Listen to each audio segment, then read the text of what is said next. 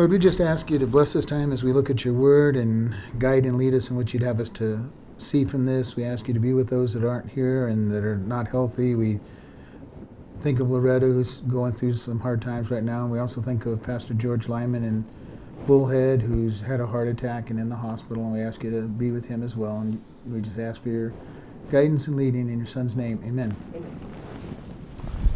All right. Proverbs chapter 21. The king's heart is in the hand of the Lord. As the rivers of water, he turns it whithersoever he will. Every way of a man is right in his own eyes, but the Lord ponders the heart. To do justice and judgment is more acceptable to the Lord than sacrifice. A high look and a proud heart is the plowing of the wicked, and the plowing of the wicked is sin. The thoughts of the diligent tend only to plenteousness, and of everyone that is hasty only to want. So we're going to look at these first couple verses.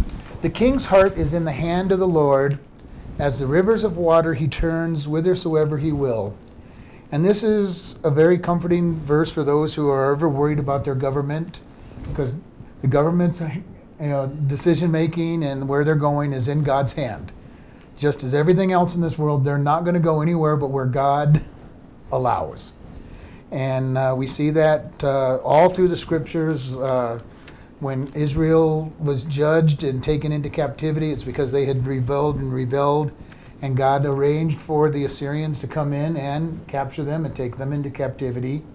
Not that the Assyrians were a good people, they were just who God used to bring them into captivity. And then we go further down, and the Babylonians are conquer. And then the Medes and Persians, and all the way down the line. But God is always in control. And it says that he turns their heart wherever he wants it to go. And just like when we think about the Jews in Egypt, Pharaoh's heart was hardened, and God allowed his heart to be hardened until he would be kicking the people out, not just releasing them to go worship, but saying, "Get out of here, I don't want to see you anymore." Then he changed his mind and went after them, and Egypt's power was stripped for many decades as they lost their army. But God is in control, and this should be a great comfort to us always. God is always in control. Nothing happens that he didn't expect. Nothing happened that he didn't align and set up, and he just turns it. And we look at our country sometimes and say, "God, why are we where we're at?" Well, we're being judged for turning away from God. We have a choice. We either as a nation repent and turn back to God, or we continue down the road of judgment. And the book of Proverbs, we see that. The people go and start doing things their own way, God sends judgment, and they either repent or they get into just like judges. And all through Kings and all through Chronicles, we see the same pattern. The people get evil and God judges them. And we see it even today. It still happens today. So it is a great comfort. It doesn't make things any easier sometimes when we look at what's going on. We look at our government and the decisions that have been made in our government, in our country. We've accepted abortion, the murder of innocent children.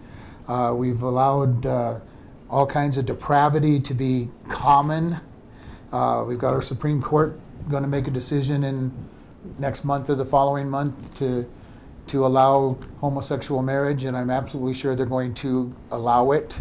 It will surprise me if they do a godly decision, which then brings Christians into a whole other area of decision making. We've got a president who's moving further and further away from Israel, and so this country is due for great judgment if our people don't fall on our knees and get into a revival. And we need to pray for that. I would love for us to see a revival. I don't expect one, but God can do whatever he wants. But looking at it from a human point of view, it seems impossible, but nothing is impossible for God. So we want to pray for that, because he turns the hearts. He turns the will of the people. Verse 2, every way of man is right in his own eyes, but the Lord ponders the hearts. And we've talked about this a lot lately. We have a sin nature. We are born with a sin nature. We desire, every part of our heart desires to sin. And if any of us think it doesn't, then we're lying to our own selves and we're setting ourselves up for failure. Okay? When we are in Christ, we have a greater chance of desiring, because of the new life in us, a desire to do right. But our flesh is always there saying, I want to do wrong. And it says every way of man is right in his own eyes. And this is again that verse in Judges. And they did what was right in their own eyes. Okay? You see it in Noah's day. They did what was right in their own eyes, and every imagination of their heart was continually evil. And we're starting to see that this is a truth in today's world. People are doing what is right in their own eyes, and every imagination of their heart is evil. And God says, but the Lord ponders the hearts. And this ponders means to regulate or level. Okay, God tries to regulate our heart to follow Him. Okay, and that's what He does. For those of us that are attached to Him through Jesus Christ and the new life, He can give us a regulation in our life that says, okay, your heart is overruled, and we're going to give you an even level playing field. Before we have that new life, we cannot make decisions for good, really. I mean, if we do, it's usually tainted with what... Is that because we have a sin nature? Because of our sin nature. Our sin nature wants to do what's best for us in our own eyes. And that doesn't necessarily mean what God says is best. It just means if somebody's... And we see it. If somebody's nice to you and they're not saved, they usually have an ulterior motive that something is... Somehow they're going to benefit out of it. Whether making you a good citizen, a better citizen, or a better... whatever it is, they get something out of the deal. And that is the sin nature. The sin nature does not just help people out of the goodness of their own hearts. Every once in a while, you'll see somebody that does some good, that doesn't seem to follow God. But ultimately, when push comes to shove, they're going to do what's good for them, and it doesn't matter about anybody else. They may be nice, they may be kind, to a degree, but if their money runs out or time runs out, they're going to do what's best for them, because that's the sin nature. It just is the sin nature. And this is why I say I'm never surprised when a non-Christian does something, evil or harmful to others. It's what I expect. They've got a sin nature. I'm more surprised if they do anything nice and kind for people and always wait for the other shoe to fall. And as I've said many times, even when Christians do something, that's not unkind or nasty, I'm still not surprised because they've got a sin nature. It hurts me more because they should be living for God, but it's not a surprise. And I shouldn't say hurt, disappoints, I guess is a better word. Disappoints when a Christian doesn't live, that way, because they should be living in Christ. And this is something we have to understand, because the world wants to tell us, and the world constantly tells us, man is basically good. Left to their own, they'll do good. And I don't know how they come up with that idea. But people are basically no damn good.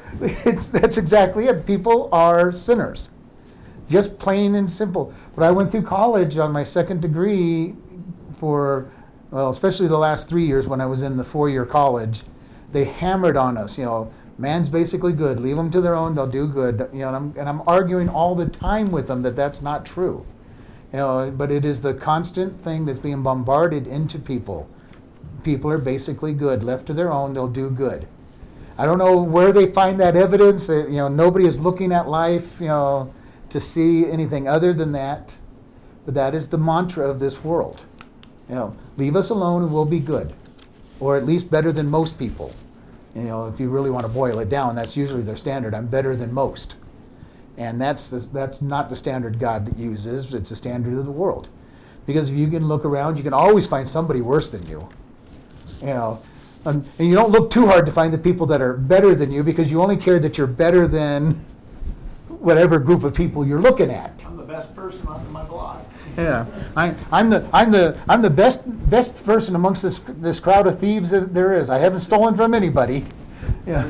Sliced bread or something. But that is the way man looks at it. They won't look for somebody who's better than them, because that defeats their whole purpose, but they'll look for all the people that they're better than, or at least they think they're better than, and using that as their standard. And that's the sin nature. And it's the world's answer, be good, be better than most. And it's a sad way to go, but God says, I want to give you control your hearts. It says, to do justice and judgment is more acceptable to the Lord than sacrifice. And this is that idea of righteous acts. God wants us to prove that we are righteous, not just say we are, not just as he says, go to the temple and offer sacrifices and make it look like I'm good. He wants to see.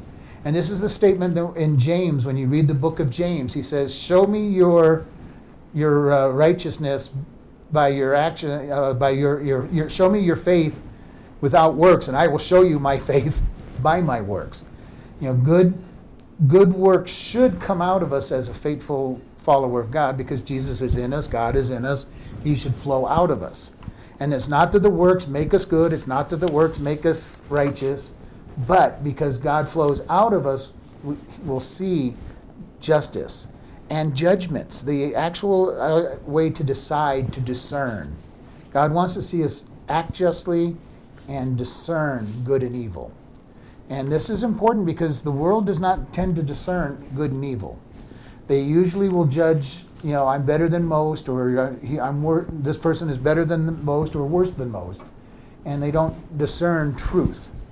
And truth has been something that the world chases after. The world wants truth, but they don't want to turn to the truth, which is God. And that's when Jesus said, I am truth. And if you remember, Pilate's answer to him is, what is truth? And I don't think he just said it, what is truth? I think he said it with scorn, because in the Greek and Roman days, the whole philosophical search was for truth.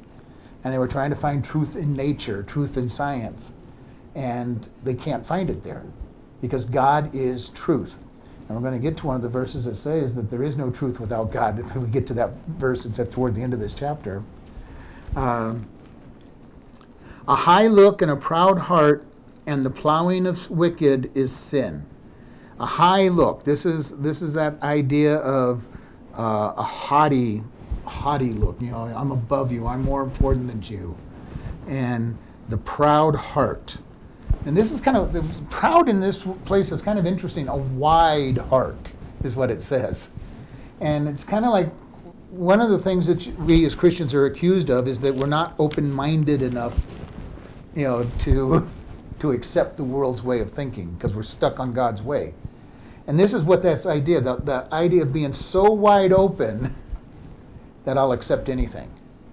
And there is a truth that we need to be open-minded enough to at least listen and think about something, but we don't want to be so open-minded that everything comes into our mind.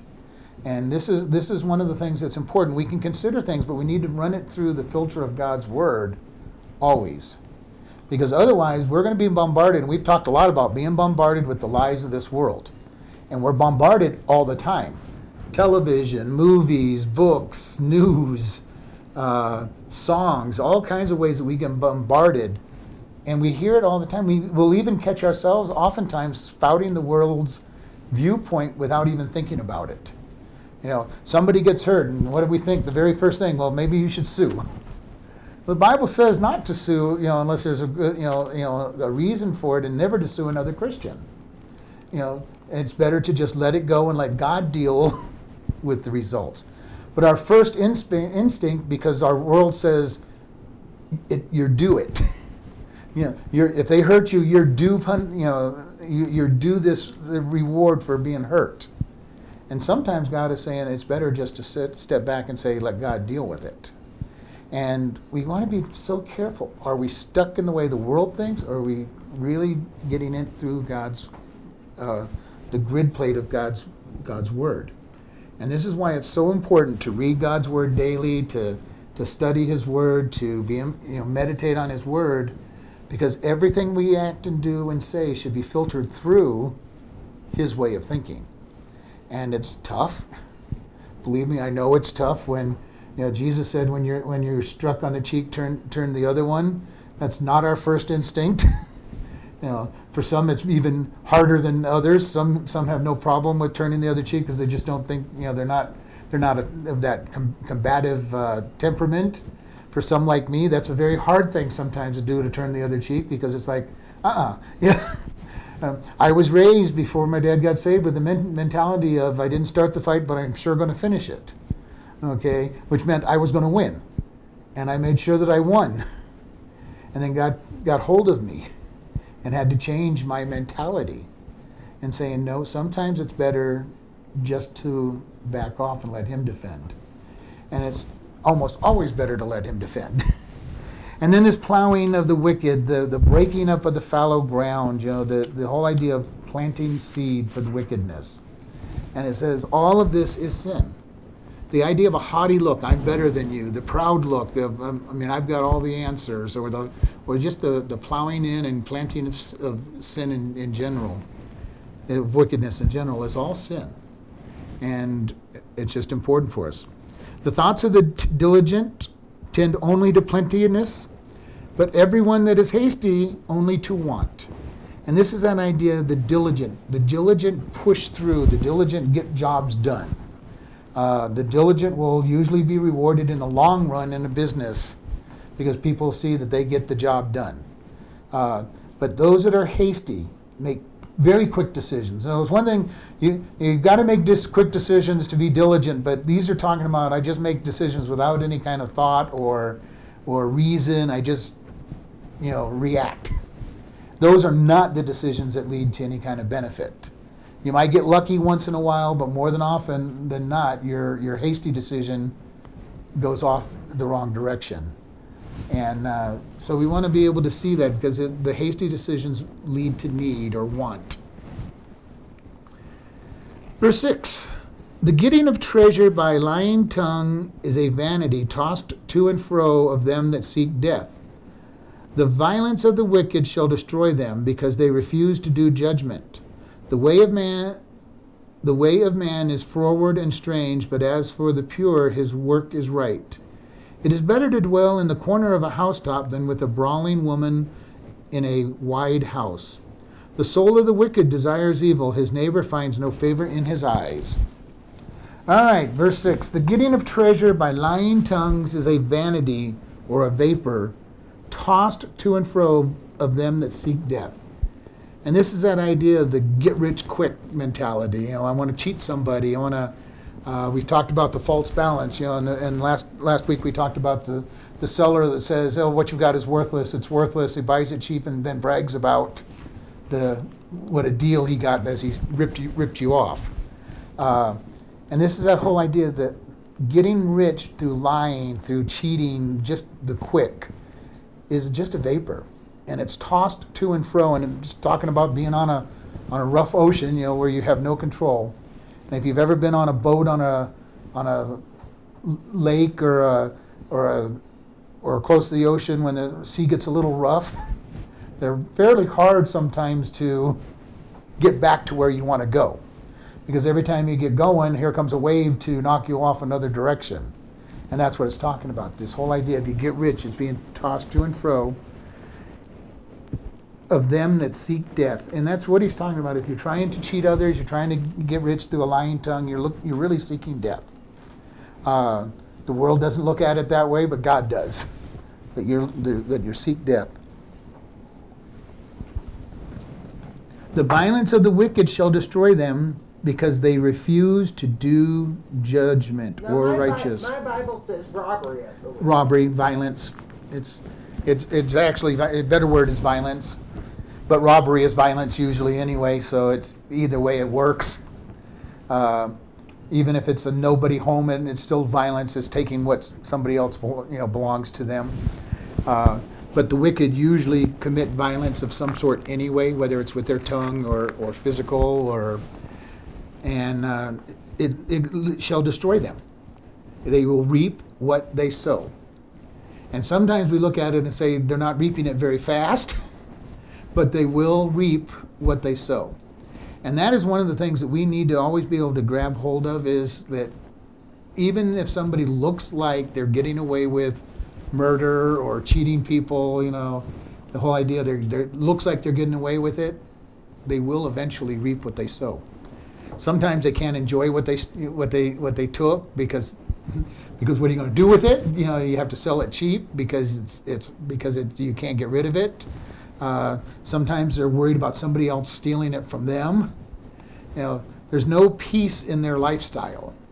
A lot of times people will look at gangsters and look at all gang members and these guys that are on the top and look at everything they have. Well, they got the nice car, they've got the nice clothes, they've got the nice house, but they're always worried that they're going to lose it, whether it's the government that comes in and takes it or somebody bigger and meaner than them comes along and takes their stuff. But there's always this big worry about they got it illegitimately and they're worried about losing it. And this is why it's so important to live a righteous life.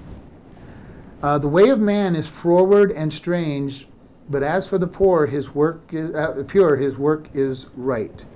And froward means crooked, perverted, and then strange is kind of an interesting word because it is burdened with guilt. That word means burdened with guilt. So the way of man is crooked and perverted and burdened with guilt. And that is if we're doing it our way, which is the flesh, and in the walking in the sin nature. Because the sin nature usually gets things incorrectly.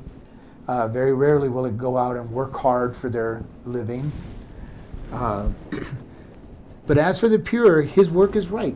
There's going to be a reward, and you're not worried about losing what you have. It's like somebody who's being honest. They're not drinking. They're not doing drugs. Or if the police pull up behind them, they're not paranoid. They may be wondering what they did, or maybe they know what they've done. They're speeding like I do, but you're not worried about being drug off to jail for all the other things that that could be in your car. You have that peace because it is pure, and you're not sitting there worried. It is better to dwell in the corner of a housetop than with a brawling woman in a wide house, and that is contentious. And that could either be a man or a woman. And we all know what that means. If you're at home and it's just a miserable place to be because the spouse is always on your case about whatever, anything and everything, it's not a fun place to be. You really don't want to go home. You don't want to be there. And he's saying it's better to be hiding in the corner of your rooftop than to have that environment. And that's been said in a couple of places and will be said in a couple more places. Because it is really just a truth. We all know what it's like to, have somebody on our case. It doesn't, for people with parents, when you're living at your parents, it could be your parents that are always on your case. When you have a guardian. If you have a guardian, they're always on your case. If it could be a spouse, it could be almost anybody. And for some people, it's when they go to work. Their work ethic is so bad that somebody's always writing them, and it's a miserable place to be. Or I've worked for a micromanager before. Micromanagers are terrible to work for because everything has to be done their way, in their time. They're hovering on you. Everything has to be done their way. Doesn't matter that you're going to get the job done by the time limit that they set you, but it has to be done their way in their time, and and heaven help you if you have some other idea or better way to get it done. So, and I've had one person like that in my lifetime, and I'm going, I couldn't handle that job. I had to get out of that company because I couldn't handle it. And it's not a good environment. It's not a good environment when that happens. The soul of the wicked desires evil. His neighbor finds no favor in his sight. And this is the way of the flesh. The flesh desires evil. It really does. It may do a good thing once in a while, but the second half of it, the neighbor finds no favor in his sight. When the neighbor needs something or needs help, the wicked turn a blind eye. I'm not gonna help. You're out of luck. And that's not where we are supposed to be as Christians. We're supposed to be ready to help, ready to assist, and if we can. And very important on that. Verse 11. When the scorner is punished, the simple is made wise, and when the wise is instructed, he receives knowledge. The righteous man wisely considers the house of the wicked, but God overthrows the wicked for their wickedness. Whoso stops his ears at the cry of the poor, he also shall cry himself, but shall not be heard. A gift in secret pacifies anger, and a reward in the bosom strong wrath. It is joy to the just to do just judgment, but destruction shall be to the workers of iniquity. When the scorner is punished, or the mocker is punished, the simple is made wise, and the wise is instructed. And when the wise is instructed, he receives knowledge. Okay, and we've talked, remember back a couple chapters ago, we talked about how to when you punish a mocker or a scorner, it does them no good, but the simple is made wise. Those who are just going to mock and scorn, judgment and punishment usually doesn't do them any good. But when others see them get punished, it says the simple or the naive will be instructed. They'll learn. They'll go, I don't want to do that because that happens. Okay, so they are instructed by the punishment of the mocker. And it may mean nothing to the mocker. I remember growing up, my brother, one of my brothers, when he got disciplined, it made no difference to him. He was so strong-willed that you basically had to beat him to death to even have him understand that he was being disciplined. And I had a son that if you just looked at him, he'd start falling to pieces. He never hardly needed a spanking because, and it wasn't manipulative. He literally would fall, one hard look at him, and he was so tender-hearted, it was like, oh, no, I'm not going to do it. I'm not going to do it. And each one of these is a different people. And when the wise are instructed, the wise are comprehend,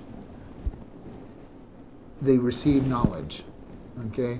The wise will comprehend, and the wise don't even need to be disciplined. A lot of times they just need to be pointed in the right direction. And that's what we do through the Word of God as much as possible. We try to point people in the right direction. We instruct. And by the instruction, we should get knowledge. And not have to go through it the hard ways. Unfortunately, most people, myself included, like to go through the school of hard knocks. We just have to go and do it the wrong way and be disciplined.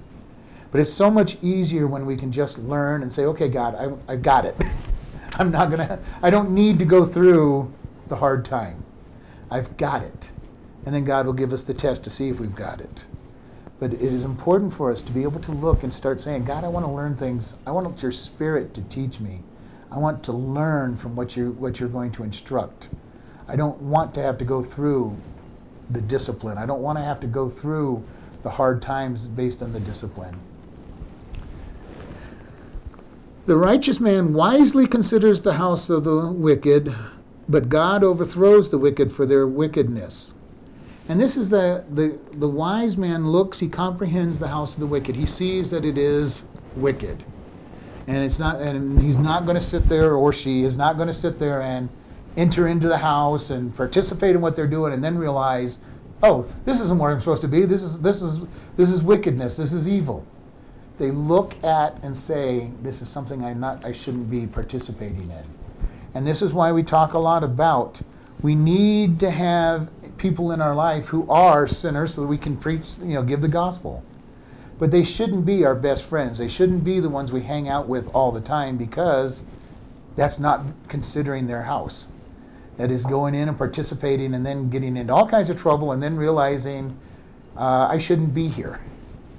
And this is something, discernment is so important in the spiritual world. Looking at a situation and asking God, what do I do? How do I get involved, or how don't I get involved?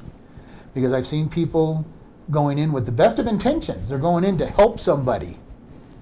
But they didn't stop and ask God, is this what I'm supposed to be doing? And the next thing you know, they're partaking in the sin that they were trying to help the person get away from. And it's very critical. We've got to look and discern, listen to the Spirit. Sometimes it's better not to get involved and maybe even look a little hard-hearted to that person than to fall. That, one of the things if somebody's told, if they have problems with drinking, the place that they probably should not be is in a bar trying to help their friends not drink. Okay, it's not the place to be. It's not using wisdom. And I've heard them, well, I'm over it, it's not a temptation, and that might be true for the first 2 or 3 visits to the bar. And then they go that next time and nothing is right in their life and the temptation hits them just right, and the next thing all their success is gone because they fell.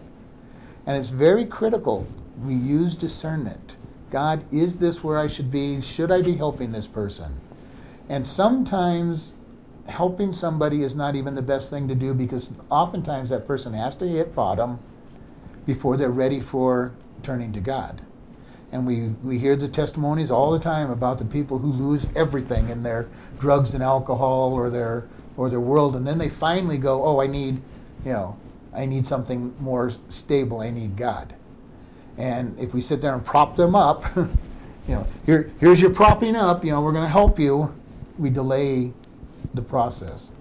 It's the idea of the spoiled, rotten kid whose parents always rescue them out of everything they do wrong, and all they do is keep escalating to the point where the parents finally say, "Oh, we haven't helped you. Our rescuing you has not helped you." Does that mean we never rescue them? No. It means that we talk to God and say, "Is this a help or not?" And talked many times when I was running a benevolence program, the hardest decision was, did you help? Are we going to help this person or not? Because we did not want to be able to just prop them up and say, okay, we're going to we're going to give you the money to pay for this month, and then next month, you're going to be in the same place. That's not helping them. And so this whole idea of discerning what's going on, considering the house of the wicked. And it says, but God overthrows the wicked in their wickedness. God is going to overturn. He turns them upside down, is literally what that means. He turns them upside down. And sometimes that's just what is needed. Have their whole life turned upside down. Sometimes he does it with us. If we're getting in the wrong direction and looking at the wrong things instead of God, and we're looking at the world, he'll turn our whole life upside down and say, well, you ready to pay attention to me? And it's not fun when that happens, but it's oftentimes what he does. Let's see, verse 13. Whoso stops his ears at the cry of the poor, he shall also cry himself and shall not be heard. And this is just a straightforward, you reap what you sow. If you ignore the needs of others when you could have helped them, God will say when you need the help, nobody's going to listen to you. And that's just straightforward the way it is. A gift in secret pacifies anger, and a reward in the bosom strong wrath. And this is the idea that sometimes when somebody's angry with you, a small gift to them is what can get rid of the anger. And this is that idea that I step forward and say, I'm sorry, and give that apology. And sometimes that's all it takes. Just a little step forward and saying, I've got this for you. And usually that's all people want, an apology. Would you just let me know that you were wrong? And this one then says, but a reward in the bosom can stop strong wrath. And that literally talks about being outward. Somebody's really angry with you. Sometimes the only way to get them to be not angry is to make a public apology, especially if there's a reason for it. And it's to be out in the open. And so we want to look at that. It is a joy to the just to do judgment, but destruction shall be to the workers of iniquity. And I hope we all understand this. It is a joy when we do right. And we do it just because God wants us to do it. Without reward, without hope of being... Sometimes the quiet doing of right is just a great joy to our own heart. And maybe nobody even knows about it, but I know that I did what was right.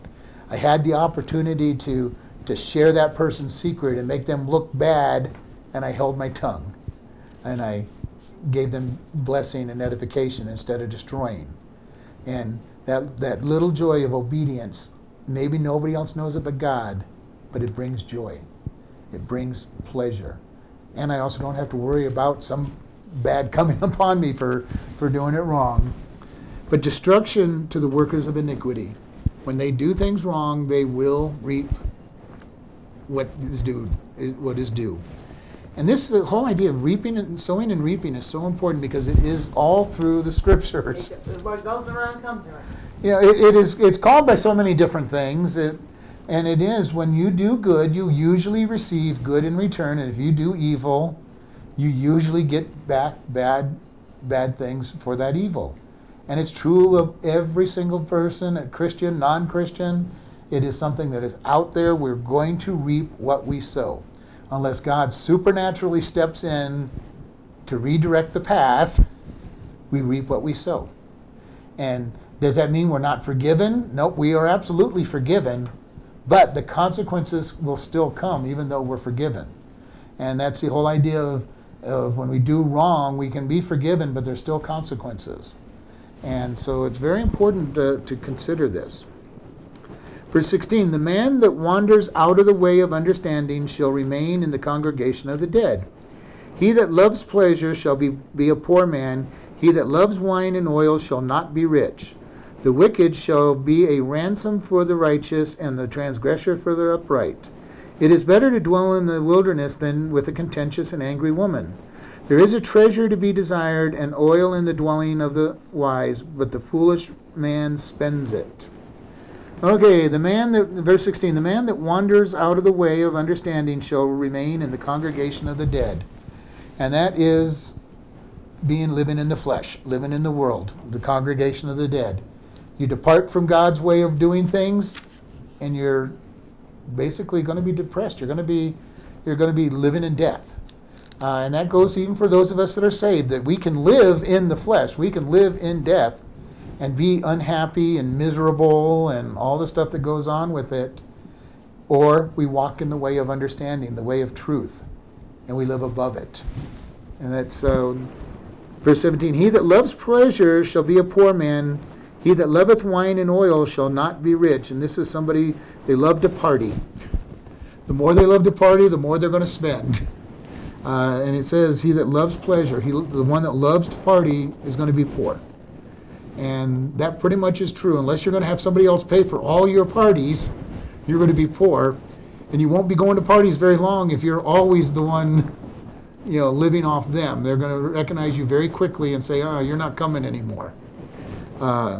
But if you want to spend your time with wine and this is oil and it needs riches and food, you'll be spending all the time. Verse 19 is 18. The wicked shall be a ransom for the righteous, and the transgressor for the upright. And this is pretty much goes to say that when you look around, the wicked are going to be the ones that get all the trouble. They're going to be the ones that have all the pain and the sorrow, as opposed to the riches. Again, it's that you reap what you sow.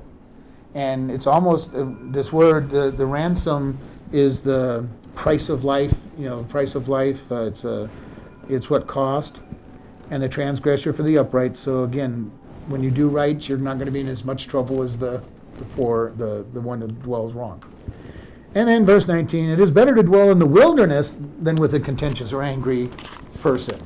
And again, that's just better to be out in the middle of nowhere. Now, some people love to live in the wilderness, away from everybody else.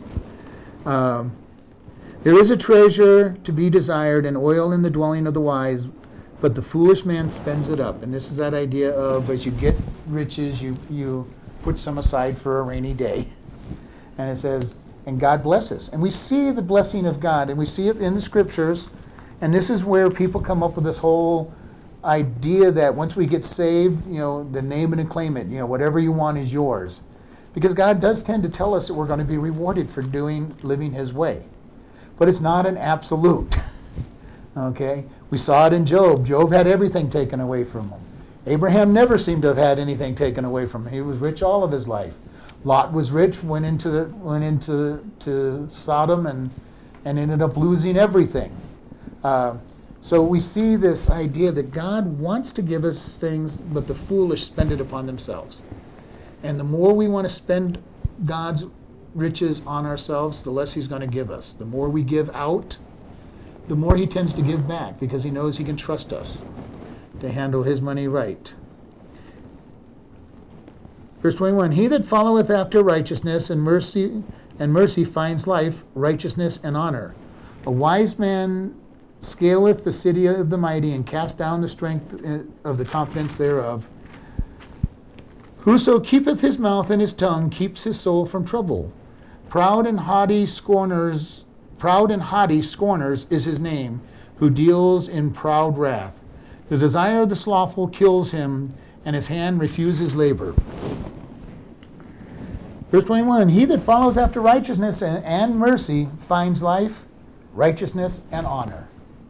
And then we all know that. And somebody who is basically following after God's way, they get honor, they get rewards. In the New Testament it says that they will speak before kings. In the long run, righteousness is exalted. The proverb that is us, the cream always rises to the top. The best always comes to the top, no matter what. When we're following God, we will be rewarded. We will come to the top of a situation. People know that they can trust somebody who's seeking after God. If they need advice, they know who to come to. If they're looking for help, they know who to come to. And they know that they're there for the right reasons. They want to help them. The wise man scaleth the city of the mighty, and cast down the strength of the confidence thereof. And this is the idea that the wise always win. The wise will win in the long run. Their arguments will stand. And when somebody lies, sometimes they may win out in the short term. But the one thing about lies is they're always found out. And because people eventually have to keep building upon that lie. They have to expand upon the lie and make it worse and bigger until they get it so tangled up that it becomes obvious that it's a lie. And if you're telling the truth, you're being wise, you're going to be victorious in the long run.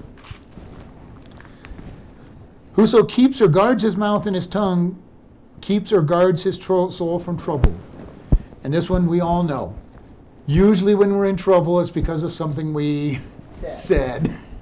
Every once in a while it'll be for something we did, but we tend to be able to control our actions a lot better than we can our tongue. Our tongues will almost always get us in trouble because we usually speak without thinking so often. And God is saying, guard your tongue. In James we see the same thing. The tongue is a mighty fire. With it, that can set the forest on flame. And if you want to cause trouble, our tongue can do it real quick and cause all kinds of anger and bitterness and storms in our presence, just because of an unguarded word. And sometimes it's a word that we didn't even know that we spoke. How often have you said something and then had somebody get mad at you and you had to really start thinking about, what did I say? And then all of a sudden you realize you said something that was offensive, without even thinking about it. We need to guard our tongues always. Proud and haughty scorner is his name, who deals in proud wrath. And somebody who gets angry a lot. Somebody who's always angry because they've been hurt. You start looking at them and they're proud and they're haughty. They think they're above everybody else. And if you have that attitude, you're going to have trouble almost all the time with people. The desire of the slothful kills him, for his hands refuse to labor. Somebody who's slothful is basically going to go hungry. They're going to be, nobody's going to help them because they're not out there trying to do anything. It's one thing to help somebody who is out there doing something. May not be much, but at least they're doing something, or are they always just lounging around doing nothing? And I've met lots of people who seem to be that way. They just lounge around, do nothing, and then they wonder why nobody wants to help them, because they're not trying at all to do anything. He that coveteth greedily all the day long, but the righteous gives and spares not. The sacrifice of the wicked is abomination. How much more when he brings it with a wicked mind? A false witness shall perish, but the man that hears speaks constantly. A wicked man hardens his face, but as for the upright, he directs his way. There is no wisdom, nor understanding, nor counsel against the Lord. The horse is prepared against the day of battle, but safety is the Lord's. Verse 26, he that coveteth greedily all the day long, going back to the slothful person, but the righteous gives and spares not. And this is that idea that God wants us to bestow, grant, employ, and trust. Not just give, but to help that person. And this is the problem in our world today, that the government keeps giving handouts to people and doesn't expect them to work for it. And in God's way of doing things, it was always you arranged it so they could help themselves. The farmer was not to reap all the way to the corners of their field, so there was stuff left for the poor. But the poor had to get off their butts, go to the field, and pick the stuff that was left. And they were to glean. They could glean in the fields, but they had to do something. They had to work. They had to maintain their pride of doing something. And the way that things are done now is just being handed out to people. There's no pride. There's the destruction of it. And then we're to spare not. We're not to withhold. If we have the ability to help somebody, we're not to withhold that help. And this is something that is critical for people to understand, that if God's given you the stuff to help, you help them. And that means even the poorest person can help a little bit for somebody. It may only be a couple of dollars as opposed to hundreds of dollars for somebody else, but or as somebody did for me, they put the starter on my car. That was a great blessing to me, because it was not something I couldn't do, but it was a pain in the neck to me, and it was a blessing to them. It was something they could do, and so they did it. And sometimes, even though we may not have any physical possessions, sometimes that helping of somebody can be just what they need. Because there's things that people cannot do that you might find simple. I like to administrate things. To me, doing an administrative job is not even work. It's fun. But others look at it and say, oh no, I can't do that. That's, and they're depressed by it. So it's very important for us to look and say, what can I do to help somebody and be a blessing to them? The sacrifice of the wicked is an abomination. How much more when he brings it with a wicked mind? It's bad enough when the wicked come and give their sacrifice with no desire to please God. They're just trying to look good. But when they have a really wicked intent in their heart, it's really bad. When Jesus looked and he said the Pharisees give much, but with the wrong heart. And he looked at the widow and said she gave her, 2 pennies, and it was more than all that they had given. They looked good. They looked good. They stood on the corners with their prayers. They looked righteous, but their heart was black. They were doing it for the wrong reasons. And it says, hey, they had it with the wrong mind. It's bad enough that they're doing it, but their attitude is to make themselves look really good, and that is even worse. And that's what this verse is talking about.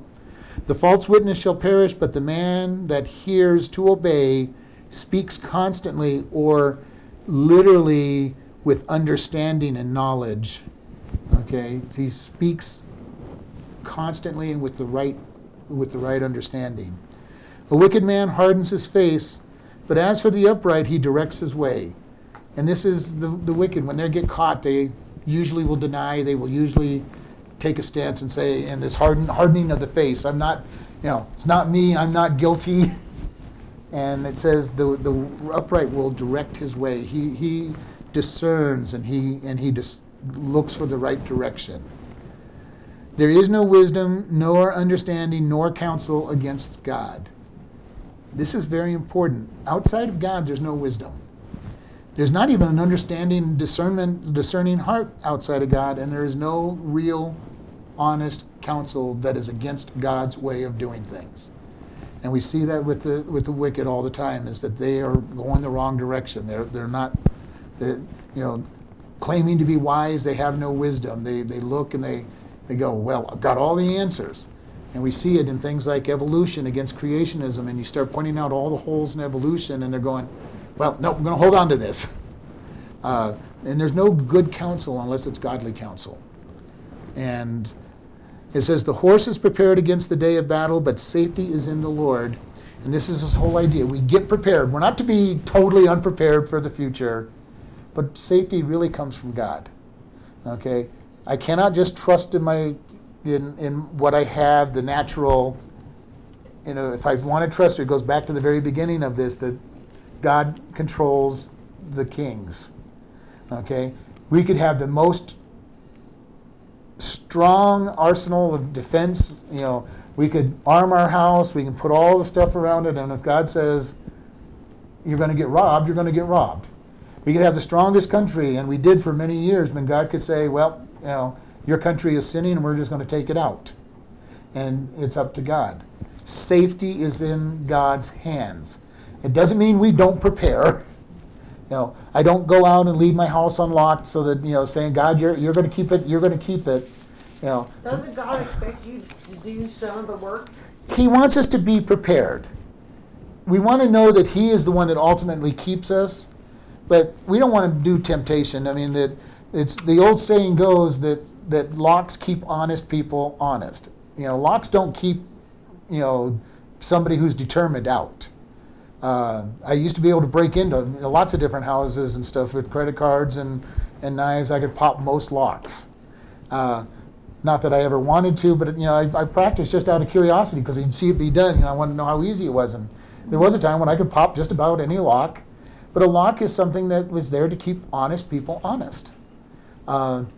Combination locks. It used to be fun to break combination locks just for the fun of doing it. And all it is those who are going to be honest are going to be honest. Those who are going to be desire to be evil or nothing's going to stop them anyway. They're just going to do it. But it is all in God's hands. And it's the same thing with insurance.